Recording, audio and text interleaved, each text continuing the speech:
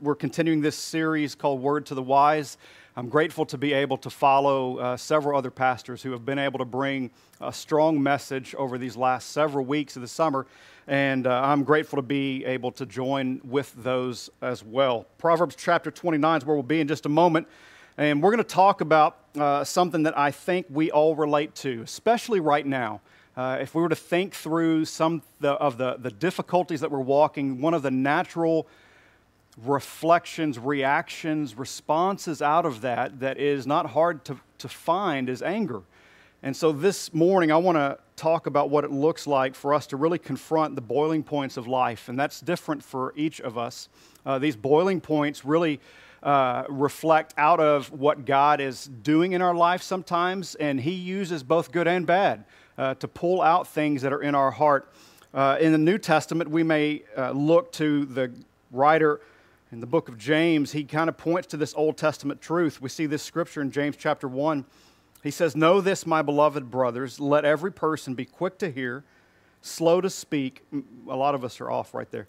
And then he says this, "slow to anger.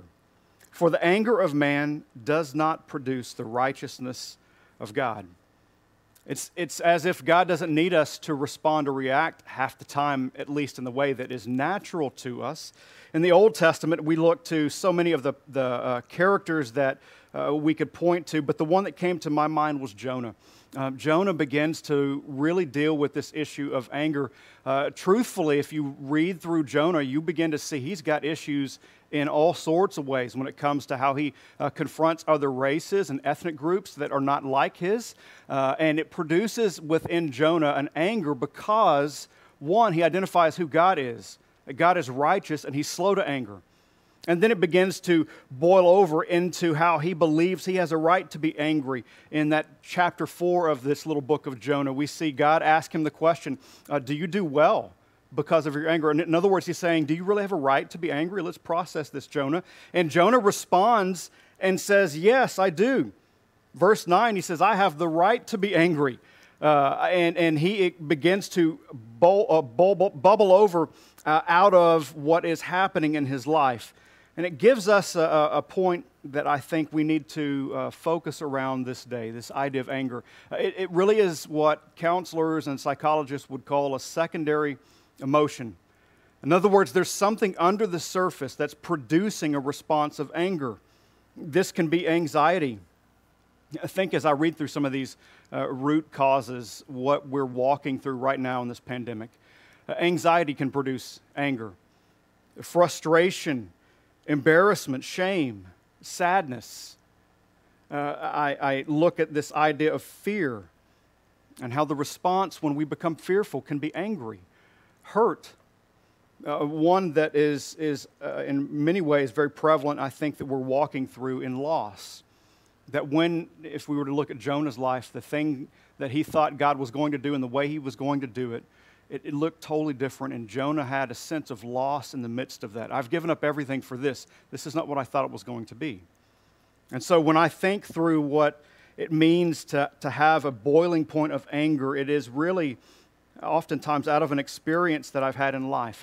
It's something that has an impact on me, and it also has a spiritual impact in my life when I allow it to root itself in. And so the issue this morning is not as much anger. The issue is how we mismanage and how we misplace that anger. And so here's the writer of Proverbs, so wise in how the writer in different expressions begins to give us this idea of navigating our life, how we would please God, and as well how we could bless others around us. Proverbs at its root has this idea of being parallel. So it's wisdom by way of comparison. So we love to read Proverbs because it's simple. Can we say that? It's simple. It brings it down to bare bones and says, all right, there's a fool and there's a wise person. Which one are you? And you're like, well, I don't know. There's somebody who's just and there's somebody who is unjust. There is someone who breeds violence and someone who is a peacemaker. And Scripture begins to say over and over when it comes to this idea of anger, at least unrestrained anger, is it impacts your life. It impacts the people that are around you, for sure it begins to reveal your heart. And so I want us to do that today. Can we, as we read just a few verses, they're going to be really simple and short verses this morning, but I want you to begin to see that God's Word mines out places in our heart that sometimes are dark.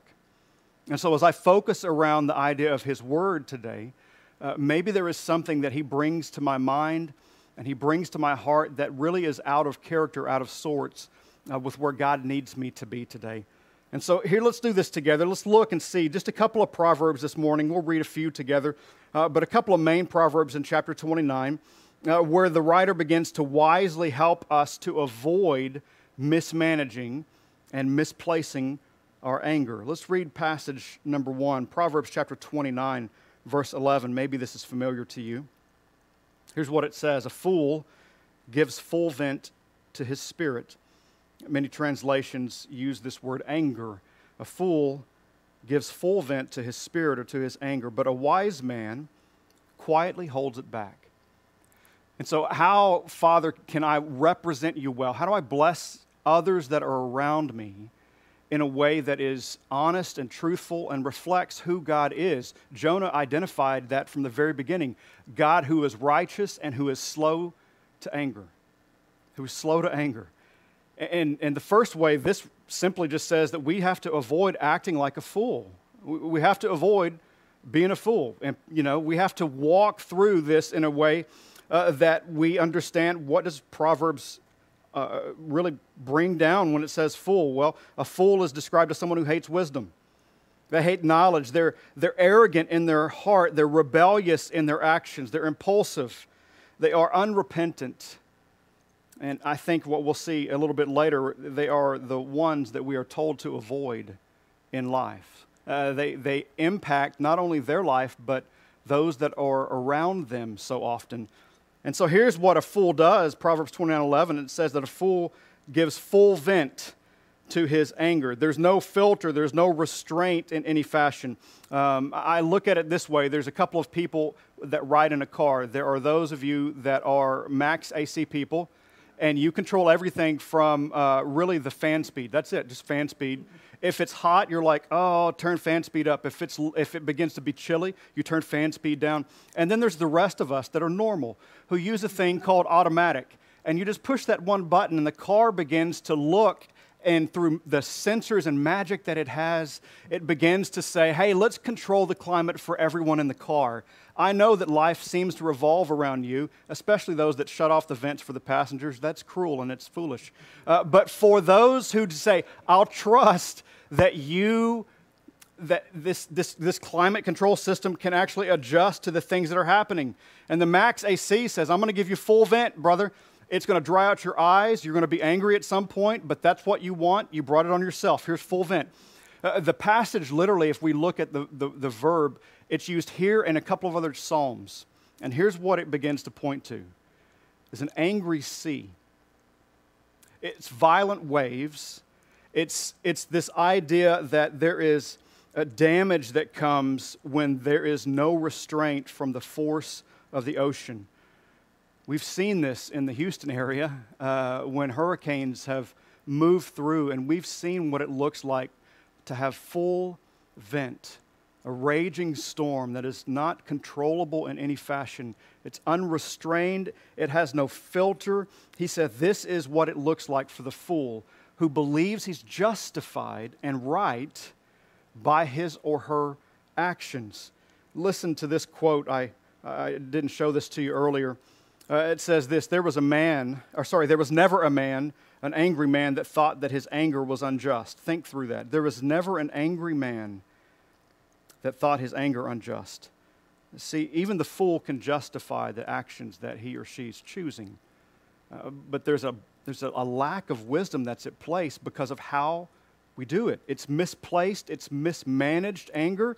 It's one that just simply pours out. It's unchecked. It impacts everyone that's around you. If I think of this idea of air conditioning in a car, my wife's vehicle went out the dual climate control. Okay, so it goes out like 3 weeks ago. We lasted about 2 days. I'm like, get it fixed. And so as we are driving one Sunday, it was just after church, it just happened. We get in the car, we're going to go somewhere to eat, and we turn the air on. She actually has a button that says max AC, and it teases me all the time. And so we begin to, we pull out, and I put it on, and I'm like, wow, it's not really cooling as it seems. And so I put my hand to the vent, and I'm like, well, it feels somewhat cool. And I put my hand to this vent, and I'm like, this is cooler. And so I put my hand on her side of the vent. She hadn't gotten in the car yet.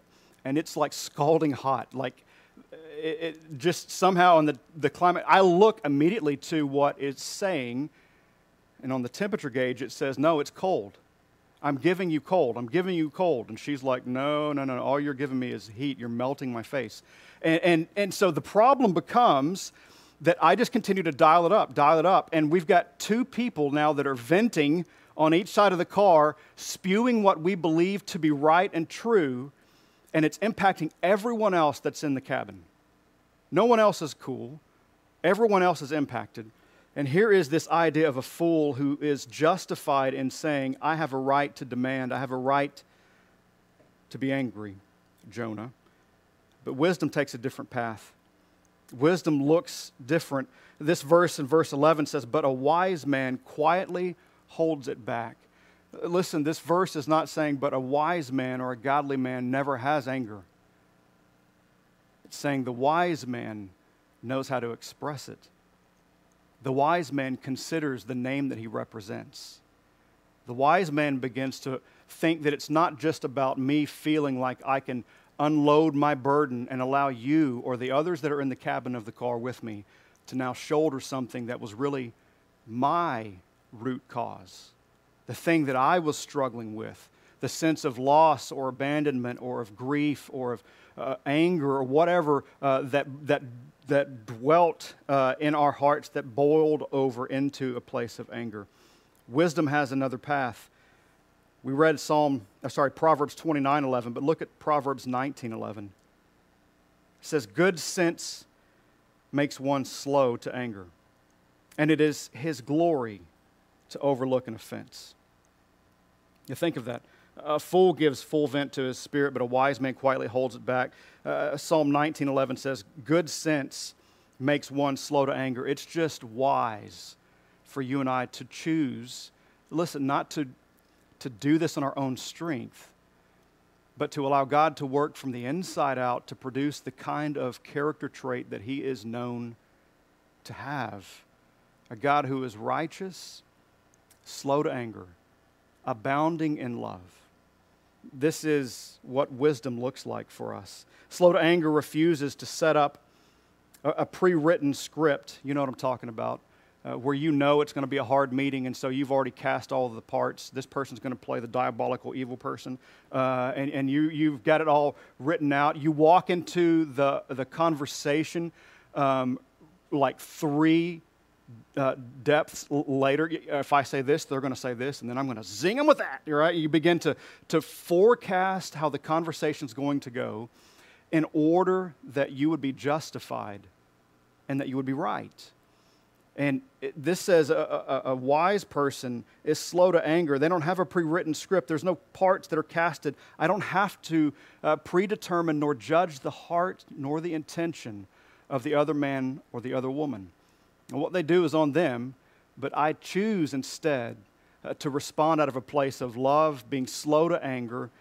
Slow to anger also means that I can overlook an offense. How? How do you do that? I mean, I don't know the intricate details of your life. When I say you overlook an offense, the vast majority of the people that are listening are going to think about a very concrete thing. You're going to think about something that has offended you. It's not hypothetical. It's a real struggle. It's a real strife. It involves real people that you are in relationship with now, or maybe you are no longer in relationship because of what took place. And I just ask the question, how generically, not knowing your reason, but I know the answer is the same. In part, I'm able to respond in some fashion to overlook an offense the greater and more as I look to what God has overlooked in my life. If I want to become slow to anger, I look and see God as the example. If I want to ask the question, how do I overlook this offense? This is deep, this was personal. I look and I say, what has God done to show this example to me? His grace. His grace is the example. And it doesn't matter what you fill in as the concrete obstacle that would be placed in front of His grace is stronger. His grace is able to overcome and to overlook. And how do I avoid acting like a fool? Well, listen to this. Wisdom helps. If we're going to be a wise man or woman, according to Proverbs, wisdom helps us to avoid aggression by clarifying my real intention. And I think this is practical today, all right? So you're watching on Facebook, is that right? This is on Facebook? Okay. So you're watching on Facebook, which is already ironic. You're watching church on Facebook where most of your contention probably has played itself out over the last few days. And here is an option that you have.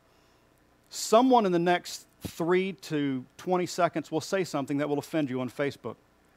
It's going to happen. Something that you don't agree with. Something you feel justified in standing against. Something that you feel like you have to right the wrong, or you have to speak against the fallacy. You have to post something. And I'm just saying, perhaps one way of acting less like a fool is to feel that you've got to post everything. To feel that you've got to respond to every injustice. That God actually needs you to defend Him. So that's part of what I think it means to walk this in real life. Do I need to say this? Do I need to justify or defend myself? Sometimes that's hard for us to work through, that I don't want to have this perception or this reputation, and yet here is the Lord who is saying, I got this. You can trust me in this. You don't have to stand for yourself or defend yourself so many times. Is it my right to say this thing? Maybe the question should be, is my right all right? And so, easy to preach, but man, hard to walk sometimes, isn't it, right? You know, we can be right on the right side of the facts, the right side of information, the right side of a doctrine, and still act wrong. You can be right and still act like a fool, because the fool has full vent. Not only do you prove that you are right, but you'll prove that he is wrong, and you'll tell him, and you'll crush the enemy, right? And we begin to make these things more about us than about the one that we represent. Am I good at indicting others and excusing myself? Maybe we get personal and we say, maybe we look towards our past 10 years of friendships. And do we still have those friendships, or do we see one crime scene after another? One place where we've exploded another relationship because we had to say something. It had to be spoken. And I'm just saying, maybe for us to avoid acting like a fool, maybe there needs to be a rein on closing the full vent to our anger, the full vent to our reaction, the full way that we respond at different times. Here's what I think Proverbs would give us this morning, that we all act like a fool at some scene in life. I mean, we've all done this, right? We've all overreacted. We have walked out of a situation and thought, well, that escalated quickly, and we were the one that caused the escalation. We've all felt like that, but the writer of Proverbs says it's one thing to act a fool and play the part in a scene.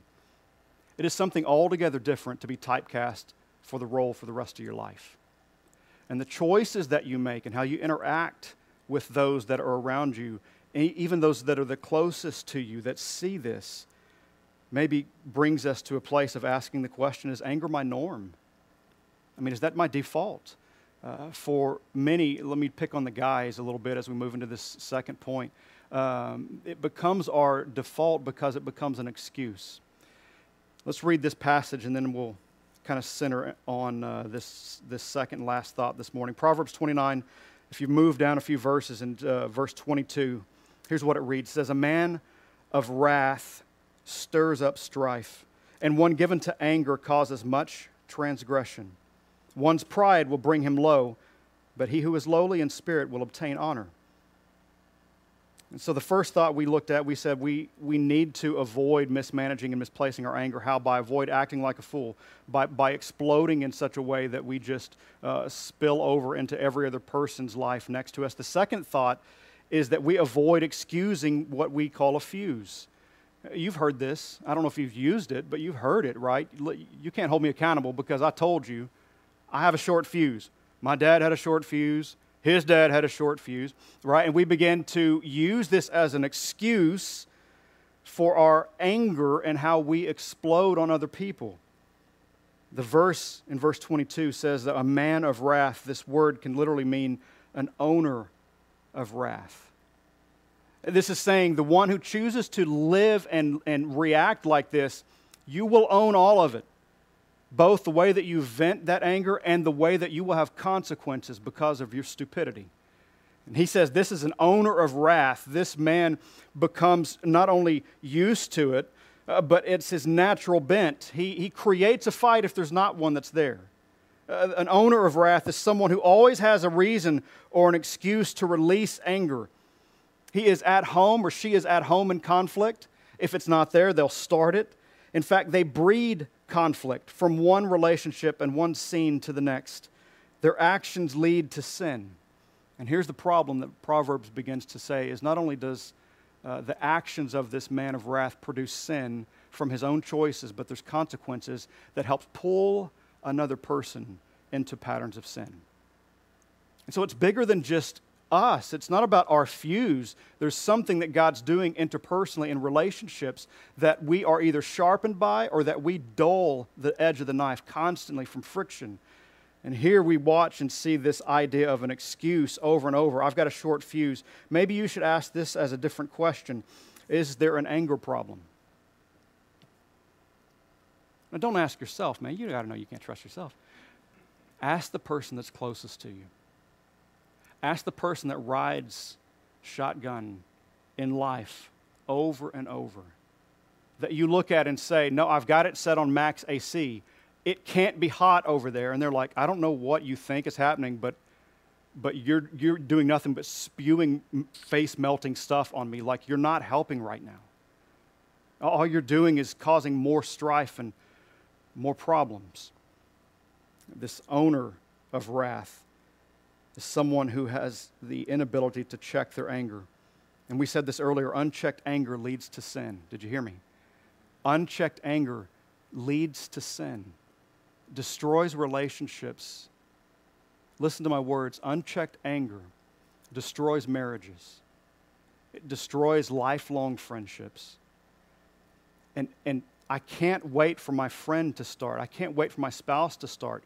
It's a deep heart hole that brings me to say again and again, there is a spiritual need, God. There's a brokenness in my life. And it's not about me pretending. I'm going to ask the question and be honest with myself and what your Spirit is revealing.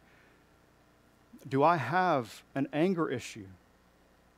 And maybe you need to ask your spouse that. Do I choose anger as the first thing that's off the shelf? Listen, it's the easiest one to choose, especially today, because you have a right to be angry. That's what your social media feed tells you.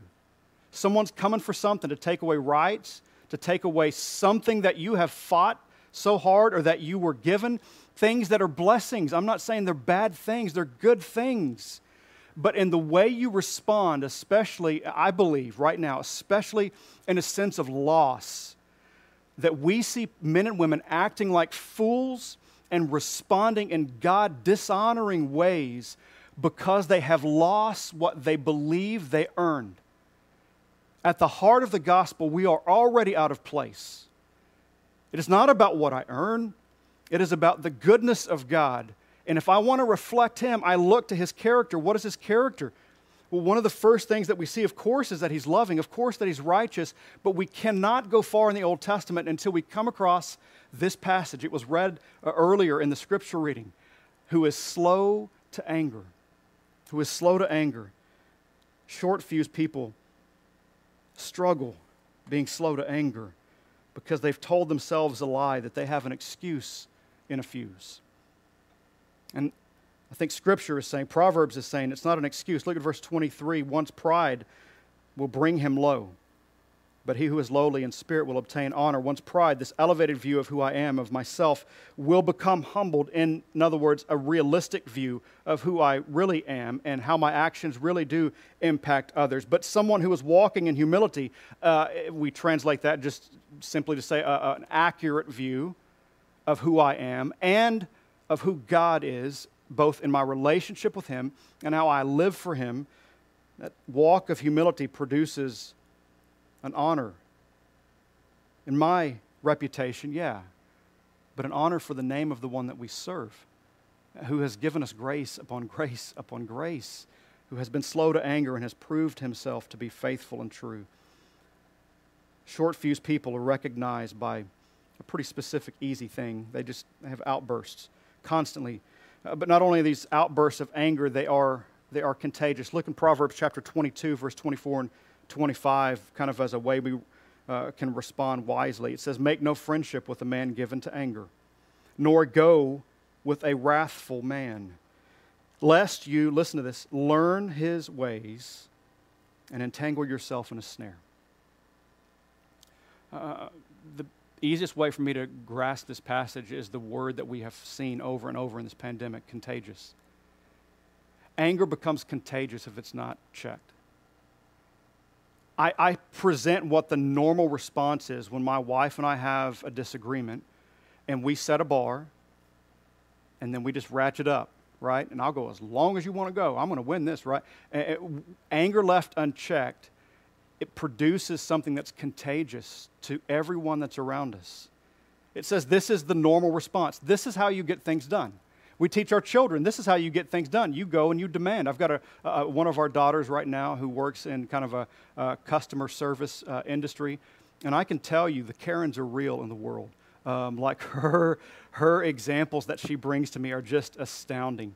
And if your name actually is Karen, can I apologize on behalf of our culture right now? You don't represent everything about this, but listen, you've seen it. You've been a part of it. She experiences this on a daily basis. And my first response is, isn't it sad that that's an adult? That they have reached 3, 4, 5, 6 decades of life, and they actually believe that that is going to produce anything of substance and friendship. And so here, wisdom says there's a different path that you can take. Don't excuse someone else's fuse. Avoid these relationships. A ticking time bomb can be camouflaged, but when it explodes, it can't be overlooked. The damage is obvious, not just to the person, but to the collateral damage that they have in life. This is a challenge, as I thought this week, when it comes to real issues. When we deal with anger, it can boil over into things that not are just hard, but things, that are abusive. Emotional abuse, physical abuse, multiple other ways that anger can boil over into a relationship in a way that becomes toxic. And I just got to say, if that's what you're struggling with, the Scripture says today, it won't stop. Unless God roots something deep into the heart of that man or woman, you need to get help. Maybe you need to find someone that you can trust to say this has gotten out of control. Maybe you need to have one hard conversation at the right time, soaked in prayer with that man or woman or that person that's close enough that this conversation needs to happen. Hello, discernment and wisdom. That is close enough that this conversation needs to happen. But for some of you, if you're walking through a toxic, and I mean abusive relationship, it's contagious. It's presenting to you what is normal, and it is not. And I'm asking that maybe you would pray differently in the days ahead and ask God where you could find some help, some counsel, set some new bounds. If this is you today and you listen and I say a short fuse and you were like, yep, that's me, I want you to ask yourself a question. Do you have people that are the closest to you that are afraid of you? Have you watched your children when something goes wrong? The cup flies off the table and it was not intentional, and everyone gets quiet. Not like Dad's going to get mad, but for some homes, there's something that's altogether different. And these should be neon signs and lights for you. This is something out of what is wise, outside of the bounds. Angry people are contagious. They teach others their actions. This oldest contagious pandemic that has been around forever and ever is this idea of mismanaged and misplaced anger. So what does wisdom do to take a different path? Well, I think it avoids the excuse. It avoids the excuse. This last passage this morning, Proverbs 15:18 says, "A hot-tempered man stirs up strife, but he who is slow to anger quiets contention." There's this idea of reflecting the God that we serve again, slow to anger. Here is an option that we have. Wisdom is always positioned and posited as this slow to anger kind of response.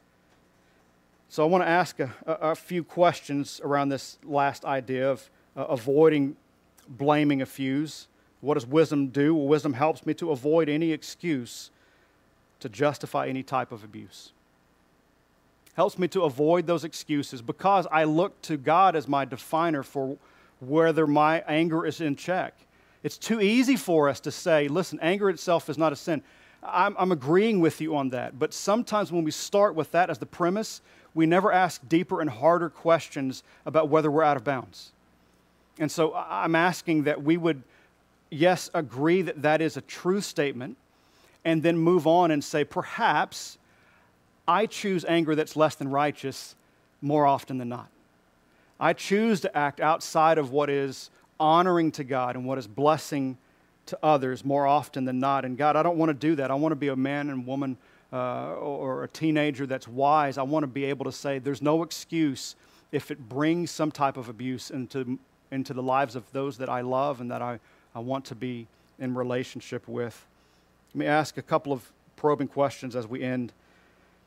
Are you excusing your angry outbursts? Remember we read that quote earlier, there was never an angry man that thought his anger unjust. And especially right now, with the deep divisions that we struggle with, it's almost as if no one can have an opinion because it's polarizing when you say it. And so I want us to consider this question today. Am I excusing my angry outbursts? Am I ever asking God to help me become slow to anger? Maybe we need to ask our spouse, is this an issue? Hey, do you see this in me? And have some honest dialogue. And then one final question that I want to leave you with today, and I don't know if this is something that some of you struggle with or not, but I want to ask the question, maybe, is your anger directed towards God? Is your anger misplaced, mismanaged? And if we see Jonah, this was a struggle for Jonah. God asked the question, are you right to be angry about this, about a plant that you did nothing to raise? He said, I am angry enough to die. That's what his response is. A heart response, right? This question is something that I think some of you need to probe. If it's not dealt with, listen, there will be family after family who walk through this pandemic who will choose to never return in a relational connection to a church when those days open up again because you can't get through this. You can't work through this. And let me say, God can handle your anger. If we read through the prophets, they said some scandalous things to God. Your soul cannot. Not long. There will come a time where you just simply say, I'm not as concerned about the response that God is bringing me to. I'm not as moved in my heart because He allowed this season or this difficult time in life. And so I think the anger piece for us this morning is somewhere where we need healing, don't we? We need healing in our relationships. We need healing in our country. Good grief. We need healing with those that we call friends. We need healing in our churches. And so I'm going to pray for us as we end today, and then I'll hand it over. After we pray, I want the conversation to continue. I want you to consider asking those questions.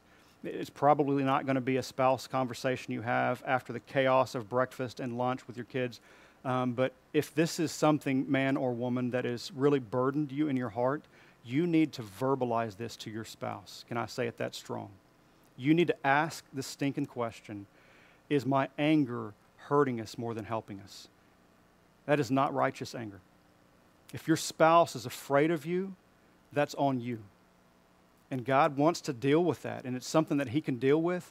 My prayer is that through His Word, He begins to say, if we'd stop acting like a fool and stop giving excuses to why we react, good things can be healed in our lives, all right? Father, thank you today for the truth of your Word. I'm grateful as we open it that it's faithful. It gives us not just a picture of who you are, but Father, we also begin to see a little bit of a difference in what we are to look like and how we respond when it comes to our life. And so I pray, Father, that you would give us wisdom in how we would react in day-to-day work. I pray you'd give us wisdom in how we apply the truth of your word today. Father, heal us from our wounds that are intentions of heart, that divide husband and wife, friend to friend, person to person. Give us an ability to be a peacemaker, quiet the contention that's around us, we pray in Jesus' name.